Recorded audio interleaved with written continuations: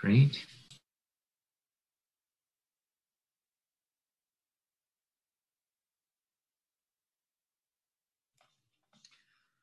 Okay, folks, welcome back to our second class on the history of Christianity in China.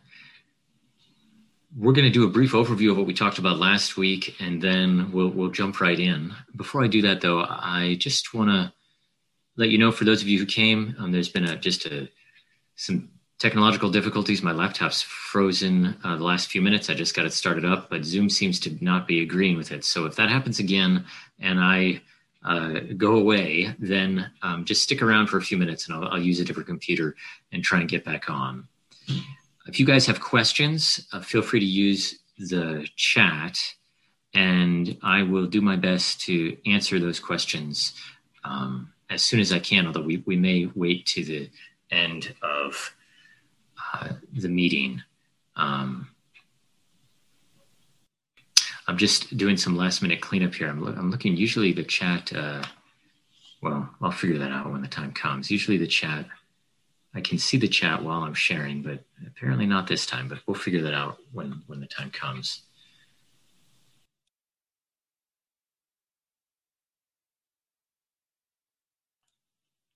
Okay, so welcome back. Last week we talked about history of Christianity in Asia and China from beginnings from 30 AD, from the resurrection of Jesus, until about 500 or so. And let me bring up my pointer here so you guys can see. We talked about the Church of the East, which is the church east of the Roman Empire, in the Persian Empire, around this area here. And we talked about how even around 200 AD, there were Christians in the Kushan Empire, which is around here in Western China, Eastern Afghanistan, and Northwestern India and Pakistan, around 200 AD. And then we did some history. We talked about the Church of the East theologically, how they're sometimes mislabeled as not being Orthodox Christians, but they do affirm the Nicene Creed and the Constantinopolitan Creed, which are the two big creeds that Protestants use, as well as Roman Catholics and Orthodox, Eastern Orthodox churches. We spoke about how there were various missions in Western China, like amongst the Huns in the 500s, the Mongols it's a little unclear, 500, 600, 700s. And then we talked about how over here in Eastern China, in the capital, there may have been some missions in the early 500s, and we've got some reasons for that. It looks probable, but we can't be totally certain. But it does seem that there were Christian monks from the Church of the East hanging out there. And we're going to continue this story today. So I'm going to open in a word of prayer, and then we'll begin. Father in heaven, we thank you for this privilege to gather virtually. We pray for our world today. We pray that you would heal our world of this pandemic. We pray also, Lord, that in this time when we learn about your church flowing throughout the four corners of the earth, that we would be inspired and encouraged, but also that we would have discernment, Lord, that we know that your saints of old in the Bible, they did many wonderful things. They also made many mistakes. And we pray that we would learn from our brethren who've gone before us, both from their gifts and their failings. We thank you, Lord, that you have spread your gospel throughout the earth. We pray that you'd help us to be light in this world. We pray all this in the mighty name of Jesus. Amen. Okay. I want to open with a quote. This quote is from Church of the East theologian, so a Syriac Persian theologian writing around this corner of the world. And he's writing around the year 500. He's a very famous theologian in their tradition. He's a poet, and this is a quote from a poem. And just like we do when we write hymns or Christian poetry, sometimes we will take up the person of God or of Jesus to express emotions or theology. And Narsai does the very same thing in the quote I'm going to show you. He takes up the person of Jesus. And I want you to listen to what he has to say, because what he says, I think, shows one of the guiding principles of the Church of the East. So here it goes. So remember, he's writing poetry in the person of Jesus. Your task is this: to complete the mystery of preaching, and you shall be my witnesses of the new way which I have opened up in my person. You I send as messengers to the four quarters of the earth, to convert the Gentiles to kinship with the house of Abraham. By you as the light, I will banish the darkness of error, and by your flames I will enlighten the blind world. Go forth, freely give the freedom of the life of immortality. The Church of the East was more zealous for mission and for evangelization than any other ancient church, especially once you get into the 300s, the 400s, the 500s, 600s, 700s. They were great missionaries, and they went to the ends of the earth, and we're going to read about that and hear about that today. We're going to begin in 635 AD in what today is Xi'an, China, Chang'an in ancient times. This was the capital of the Tang Dynasty. And the reason why we are beginning here is because of something that was found about 1,000 years later. So in 635, we're going to be talking about, but the reason why we know about what happened in 635 is because about 1,000 years later, in 1625, this was discovered. This is a very large monument, and it was dug up. It was found buried, and it was dug up in 1625. And you can see how large it is. You can see those Chinese characters on the top. And this monument contained a history of Christianity in China from 635 to 781. And just so you can get an idea of how extraordinary this is, this was stunning news. Nobody knew about this history. It had been lost. And it was so amazing, in fact, that at the time, scholars thought that this was a forgery. They thought that this was not an authentic archaeological discovery. And the reasons they thought that was because it was just so stunning and surprising and amazing, but also because this monument was found just about 1,000 years from the time it commemorates, and that seemed a bit too convenient to some scholars. And the Jesuits were beginning missions in China, and they thought, whoa, sure is a nice coincidence that you found this monument documenting China just 1,000 years ago starting. But all those doubts have passed. Scholars unanimously affirm the authenticity of this monument. It is beyond doubt, and there's various reasons why they do, which I'll explain as we go on. I want to give you a little bit more background, though. You'll notice, if you're reading the inscription, you'll notice down here, it says a full-size cast of the Nestorian Church of the East replica of this monument in Yale University, the only production in the USA. There were a few copies of this monument made. The only one in North America was given to Yale University. It was placed, I believe, in the entry stairwell to Sterling Memorial Library in the early 1900s.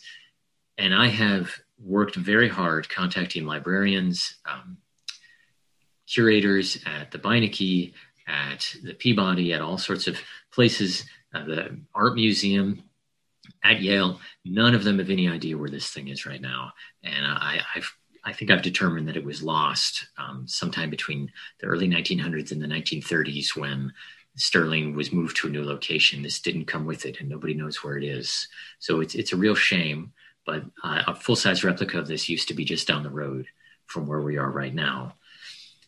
This is a picture of the monument as it stands today. You can see it's covered in glass to protect it. You can see a turtle on the bottom of it. I think it's 8 or 10 feet tall.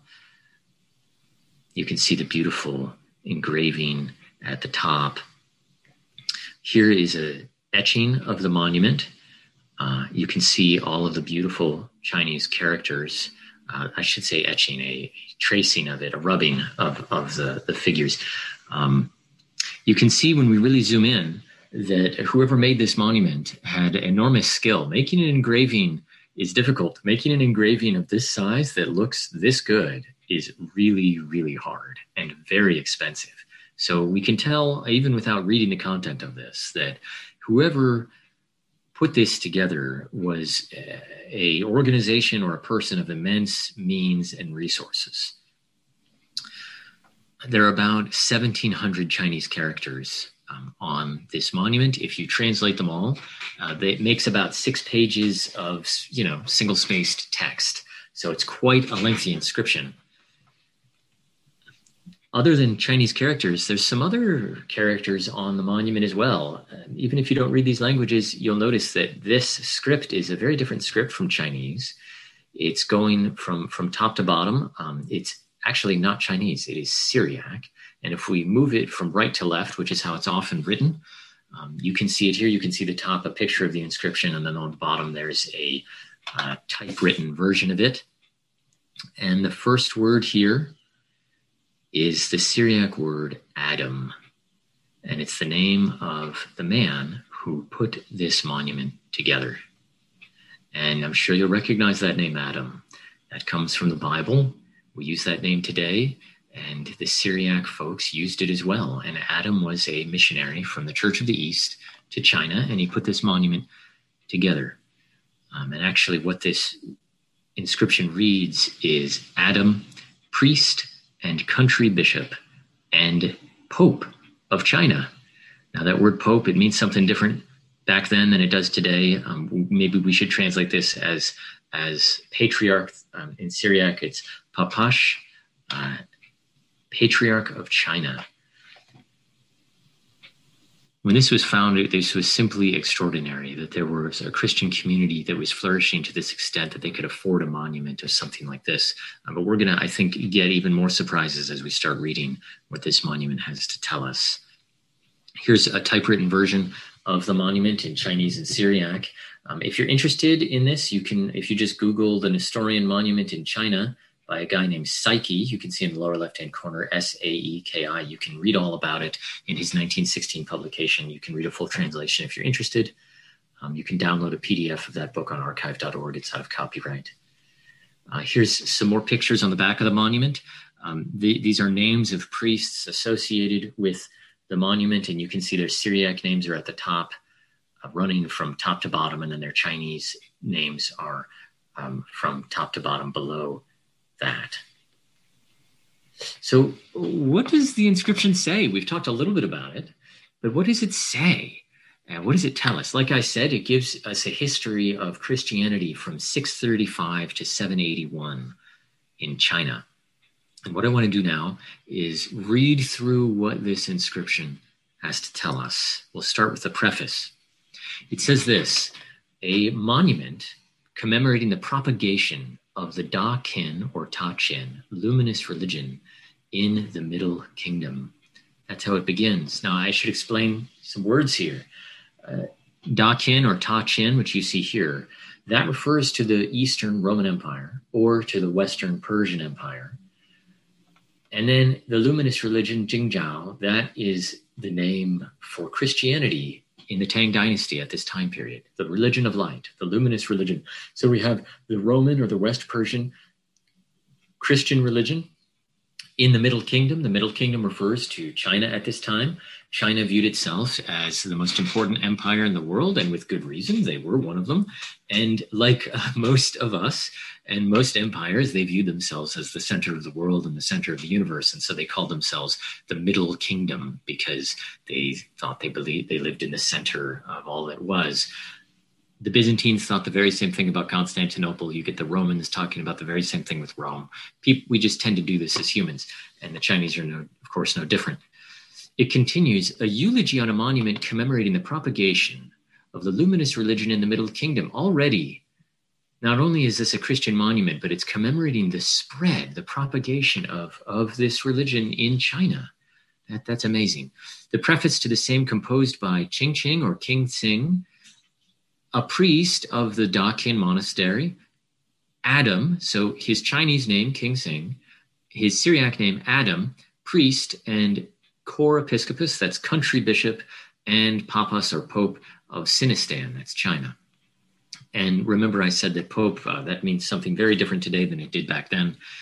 It meant father, something like that, patriarch.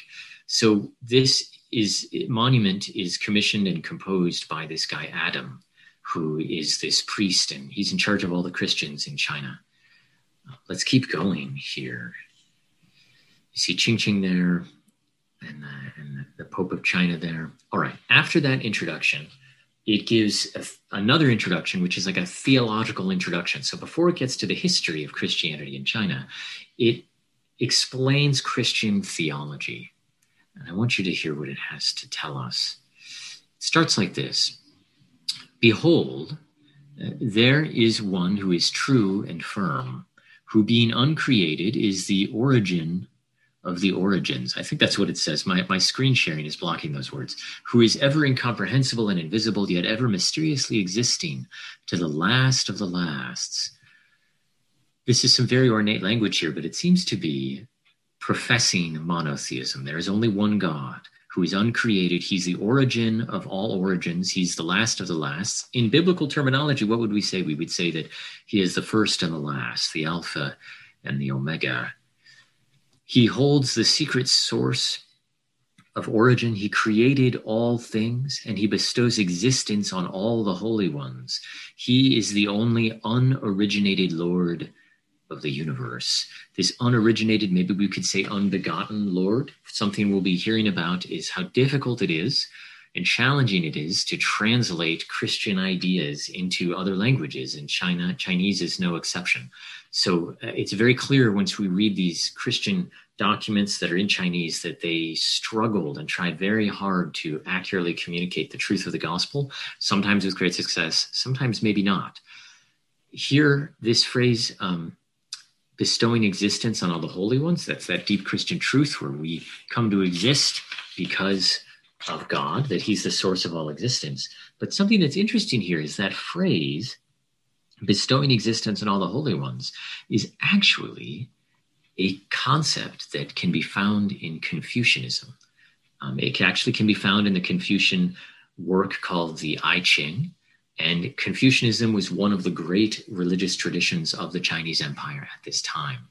So what we see here, apparently, is that these Christians are borrowing from the theological concepts known amongst the Chinese at the time in order to explain the gospel message.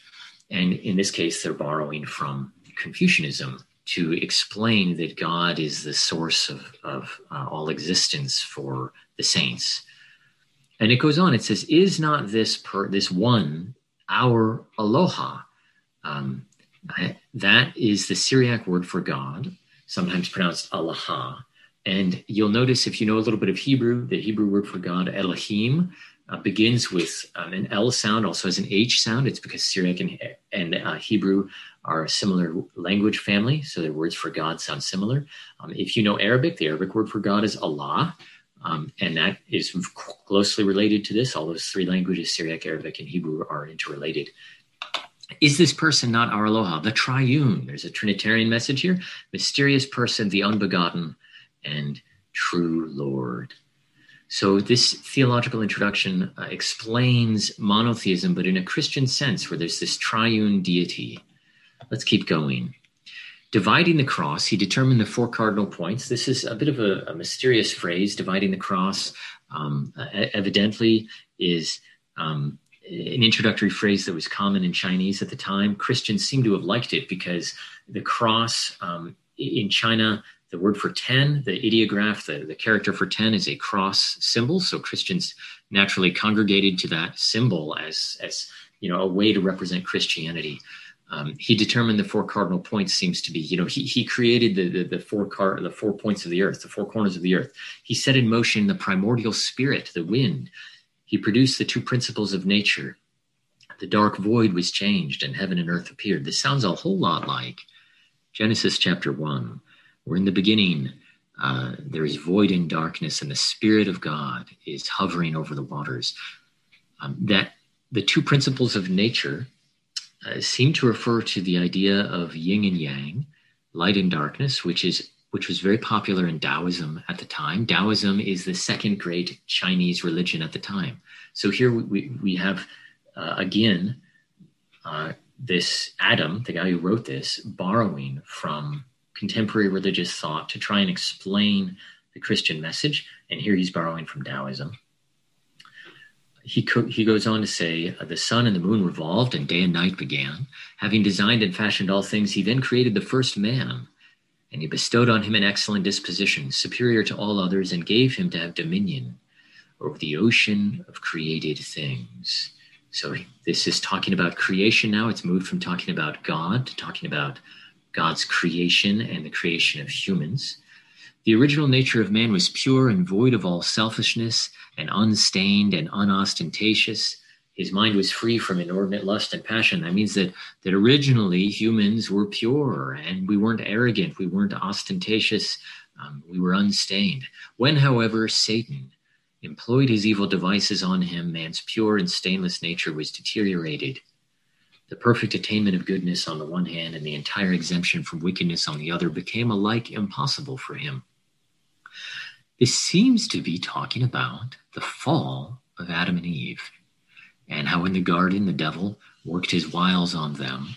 And it also seems to be talking about the depravity of man, how after this, the attainment of goodness was impossible for us. Let's keep going. Whereupon one person of our Trinity, the Messiah, who is the luminous Lord, and again, my screen share is blocking this phrase, the luminous Lord, I think it says of the universe, of the worlds, veiling his true majesty, appeared upon earth as a man. Now we know who this is. This is Jesus, the Messiah. Angels proclaimed the glad tidings. That sounds an awful lot like the good news. A virgin gave birth to the Holy One in Dakin. Remember, Dakin is the Eastern Roman Empire or Western Persia. That's precisely where Jesus was born. A bright star announced the blessed event. Persians saw the splendor and came forth with their tribute. Clearly, this is talking about the virgin birth of Jesus and how a star announced his birth. Notice that this monument is written by Persians, and they take careful effort to mention that Persians, the Magi were from Persia. When they brought gifts to Jesus, the Persian church was very proud of that they were the first Gentiles to welcome the birth of the Son of God. And here we see this expressed in China in the 7th and 8th centuries. Let's keep going. Fulfilling the old law as it was declared by the 24 sages, he, the Messiah, taught how to rule both families and kingdoms according to his great plan.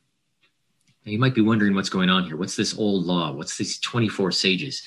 Well, it will help to know that in the ancient church, the Old Testament was viewed as having 24 books. Now, you look at our Old Testament today and you think we've got a whole lot more books than 24 in our Old Testament. What's the deal here? The reason why we have more books is simply because we count the books differently. We, for instance, we have 12 minor prophets. We count those as 12 books. The ancient church counted the 12 minor prophets as one book. We count the first five books, the Pentateuch, Genesis, Exodus, Leviticus, Numbers, Deuteronomy. We count that as 5 books. They counted it as one book. The same for 1st and 2nd Kings, 1st and 2nd Samuel. These were each one book, or sometimes all those 4 books were combined into one. And you do all that. You start combining these things. Jeremiah and Lamentations are one book, etc. And pretty soon you come up with 24 books. So this seems to be saying that Jesus fulfilled the Old Testament. All the books of the Old Testament, Jesus fulfilled. And he established his new teaching of non-assertion. That's interesting. We'll come back to that, which operates silently through the Holy Spirit, another person of the Trinity. And he formed in man the capacity for well-doing. Here, this seems to be speaking about regeneration, that through Jesus fulfilling the plan of the Old Testament and through the Holy Spirit, humans now have the ability to do good works. That seems to be what it's trying to say here. Now, it mentions this teaching of non-assertion. That is a Taoist concept. You can find it in the Tao Te Ching in chapter 2. And here we have Adam adapting that Taoist concept. Now, we're going to talk about this, hopefully next class, the idea of syncretism, because sometimes the Church of the East in China is accused of being syncretistic, meaning that they are merging Christianity with other religious traditions in ways that are not helpful or even wrong or false. Other times they're complimented for adapting the gospel message to the culture and the language of the time. And of course, we're all called to do that. Jesus was the master of this. He adopted the culture of the ancient Israelites in ancient Hebrew. And we see the apostles also doing this, taking this kind of Hebrew message this Old Testament Hebrew message of the gospel and adapting it to Greek and Latin audiences in the Roman Empire.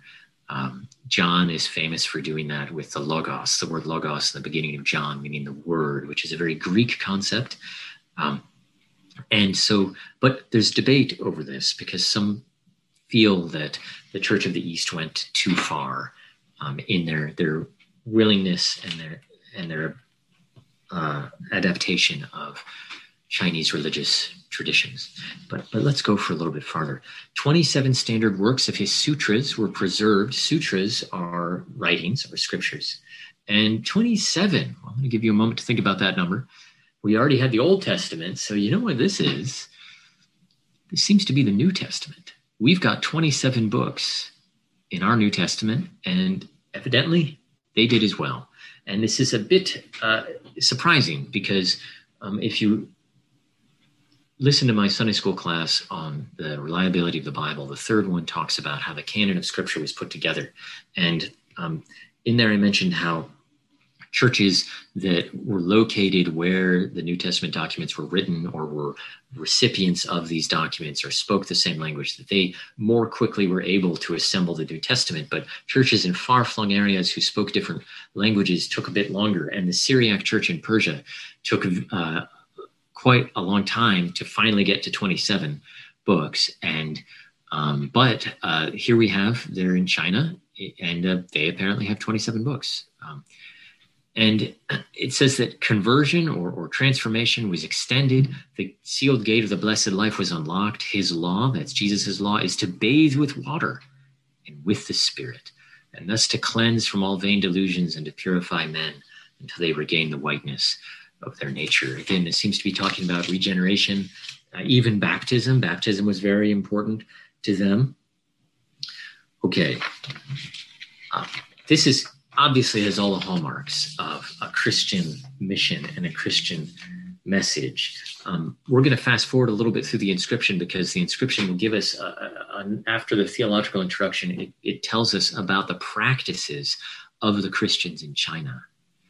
Let's see what they have to say. How do they demarcate themselves? How do they show that they're different from the world? And look what they say. They say that they do not own either male or female slaves, but they put all men on equality. They make no distinction between the noble and the mean, between the high and the low.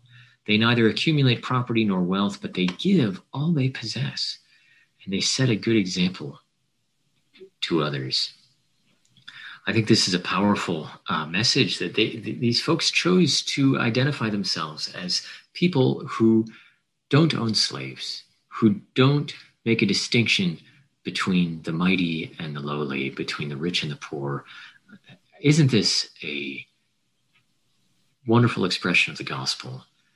We see Paul will say that in Christ there is no male or female, there's no slave or free, there's no Scythian or Jew. We could add that there's no European or Chinese or African. All are one in Christ Jesus. And here we have this Church of the East apparently preaching something very similar, even the exact same message in China. They also, regarding slavery, they may have had an interpretation of Colossians chapter 4, verse 1, where Paul commands masters. He says to give your slaves what can be translated justice and equality. And they seem to have taken that very literally, that we need to treat people equally. The Greek for that is ta dikaion kai isoteta, and isoteta usually means equality or equalness. Ta dikaion means justice. Okay, so already this has been extraordinary. When this was discovered, people had no idea that there was a Christian community like this in China, and it was very shocking news.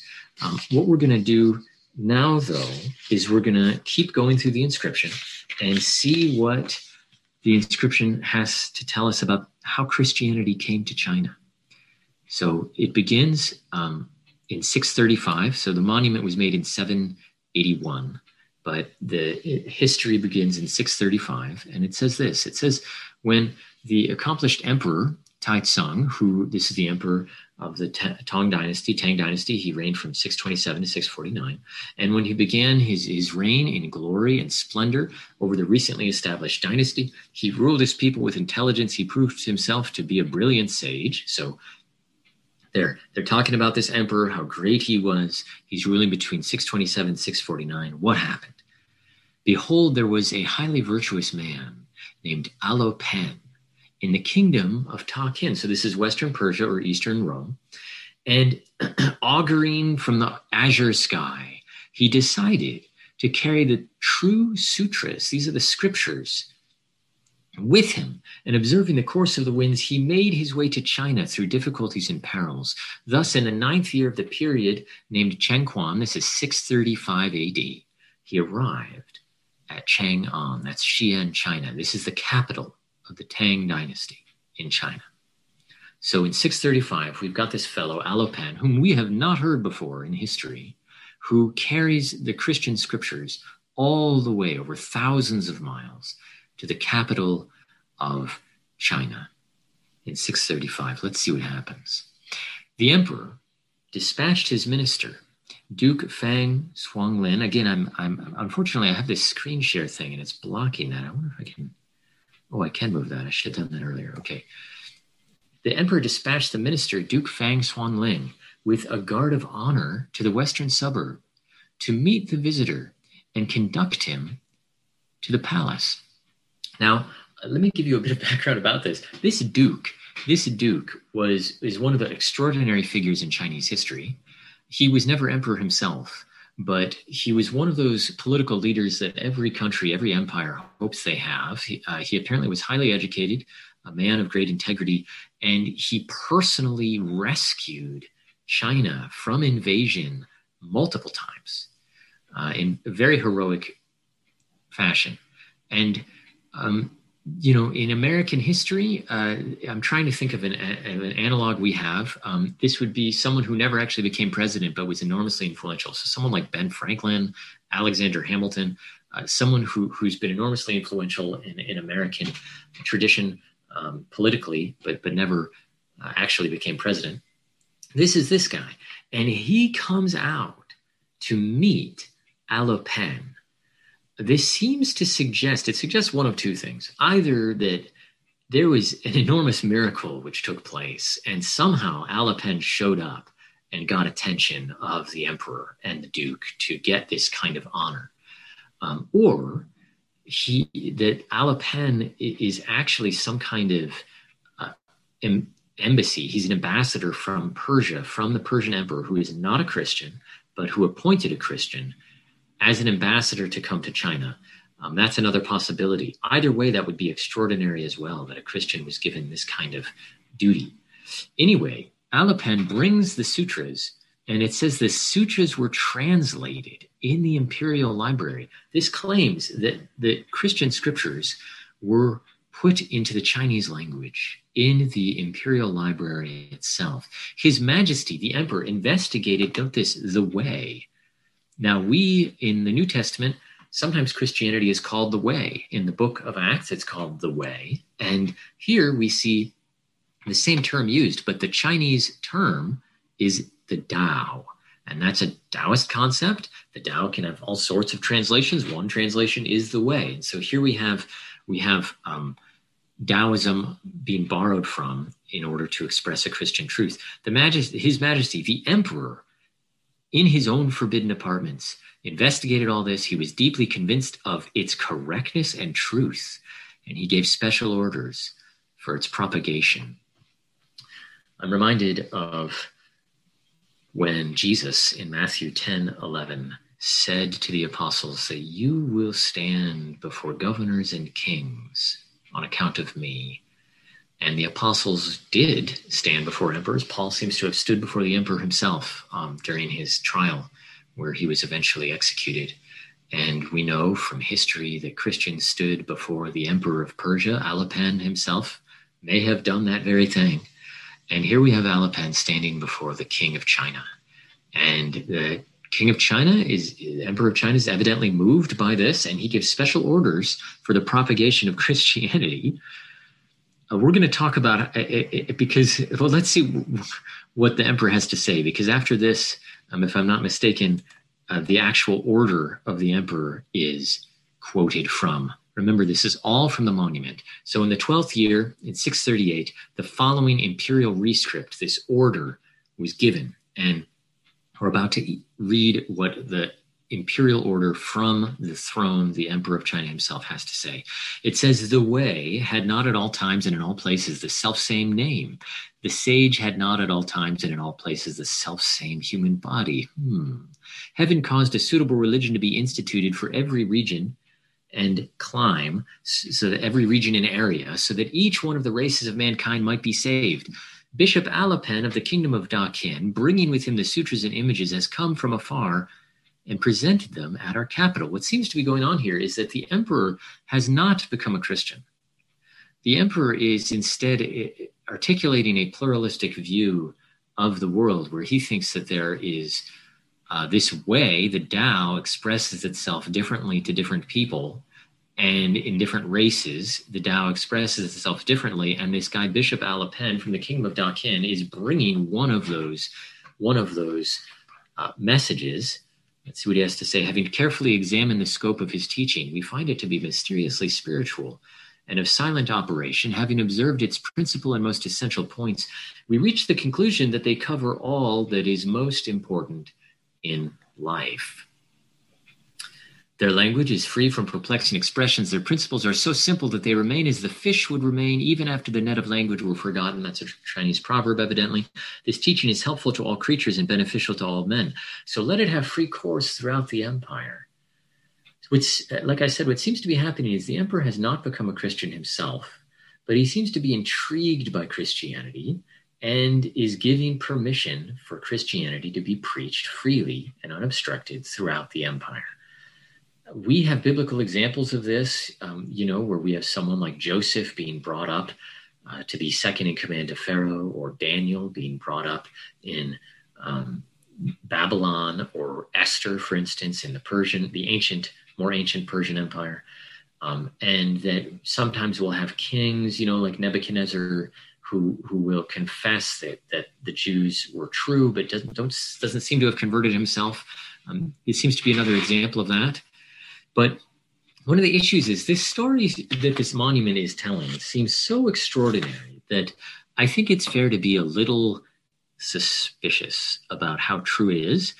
It does just seem beyond belief that Alopen showed up and the king himself, the emperor, one of the most powerful men, if not the most powerful man in the world at the time, welcomed him in and embraced him, translated the scriptures, and had it preached throughout the empire. So what I want to do is try and figure out if we've got some corroboration of this outside of this monument, because you'd think that maybe the Chinese would keep some record of this. Chinese were very good record keepers. They kept imperial orders recorded down. And it so happens that if we do some digging, we find something in the records called the Notabilia of Tang, the Tang dynasty. And it has an order from the very same emperor. And it says in the 7th month of the 12th year, 638, exactly when we're talking about, the edict reads, the Tao, that's the way, has no eternal name. The saint has no eternal body. The religion has been set up in the respective regions. It has helped the people immensely. The Persian monk Aluben, that's Alopen, brought the scriptures from afar and presented them at the capital. Having carefully inspected its doctrine, we find it mysterious, right, and well summarized. It is helpful to things and to people. It is suitable to be practiced in the country. The proper officers forthwith, immediately, in the street of Yingying, built a Dakin monastery. So, in other words, this report in the monument is backed up by Chinese sources. Now, note that if we only had this Chinese source, we would maybe think Aluben was a Christian. It doesn't say he's a Christian specifically in this Chinese version of the commandment. But because we now have that monument, we know he was. And these kind of mutually reinforce each other. So it seems like this really happened, and that the scriptures were presented to the emperor at the capital, and the emperor did give permission for Christianity to be propagated throughout the empire. This is a stunning event, and there's really nothing uh, very little quite like it in history. There are some other instances of this where similar things happen, but it's very rare and very extraordinary for this to happen. You can see Alaben is highlighted right there. We're going to do one more thing before we close. So this is the inscription continues on the monument, and now it's moving to the next emperor. This is Emperor Kaozong from 650 to 683, and he succeeded the most respectfully to his ancestors, and he gave the true religion the proper elegance and finish. And listen to this: he caused monasteries of the luminous religion to be founded in every prefecture, every province of China. So this emperor, the next emperor, apparently still favored Christianity, perhaps did not become a Christian himself, but appreciated it. And he made monasteries of Christianity be founded, according to this, in every province. And he honored Alapen by conferring on him the office of the great patron and spiritual lord of the empire. Talk about a successful missionary. This guy arrives in 635, and within a couple decades, they've got monasteries, churches in every province, allegedly, and Alapen is greatly honored as spiritual lord of the empire. It continues: the law of the luminous religion spread throughout the 10 provinces, and the empire enjoyed great peace and concord. Monasteries were built in many cities, while every family enjoyed the blessings of salvation. Now, I am conscious of the time and realizing that it's kind of getting away from me. So what I want to do in the final couple minutes is show you a map of the Tang Dynasty. Here you can see the 10 provinces numbered here. And then you can see the outer edges of the reach that the Tang Dynasty had. So this is Western China out here, and you get into Afghanistan and Uzbekistan, Pakistan out here, where some outposts or military sorties would be sent occasionally by the Tang Dynasty. And the claim on the stele, the monument was found here. And the claim is that there were monasteries set up in every single one of these provinces. So what we're going to do is next class, we're going to see if that's true, because that's quite an extraordinary claim. Scholars are very skeptical of that claim. But I think next week we'll find out that is a true account of what actually did happen. We're going to talk about some Christian locations that are discovered during this time frame, 635 to 1000 AD, around China. And then we'll wrap up the next few hundred years, which unfortunately we don't have as much evidence about, but we'll wrap that up. We'll also talk more about the ways that Christianity was spread in China, and how that this may have not been the best ways and the most fruitful ways, although there's still much we can learn from it. We'll talk about that, the issues of syncretism, and some other things as well. I want to pause now to see if you folks have any questions, and I'm going to try to get my chat opened up here. There we go. Okay. And if you do have a question, just feel free to type it. If not, we can. I can close for the week.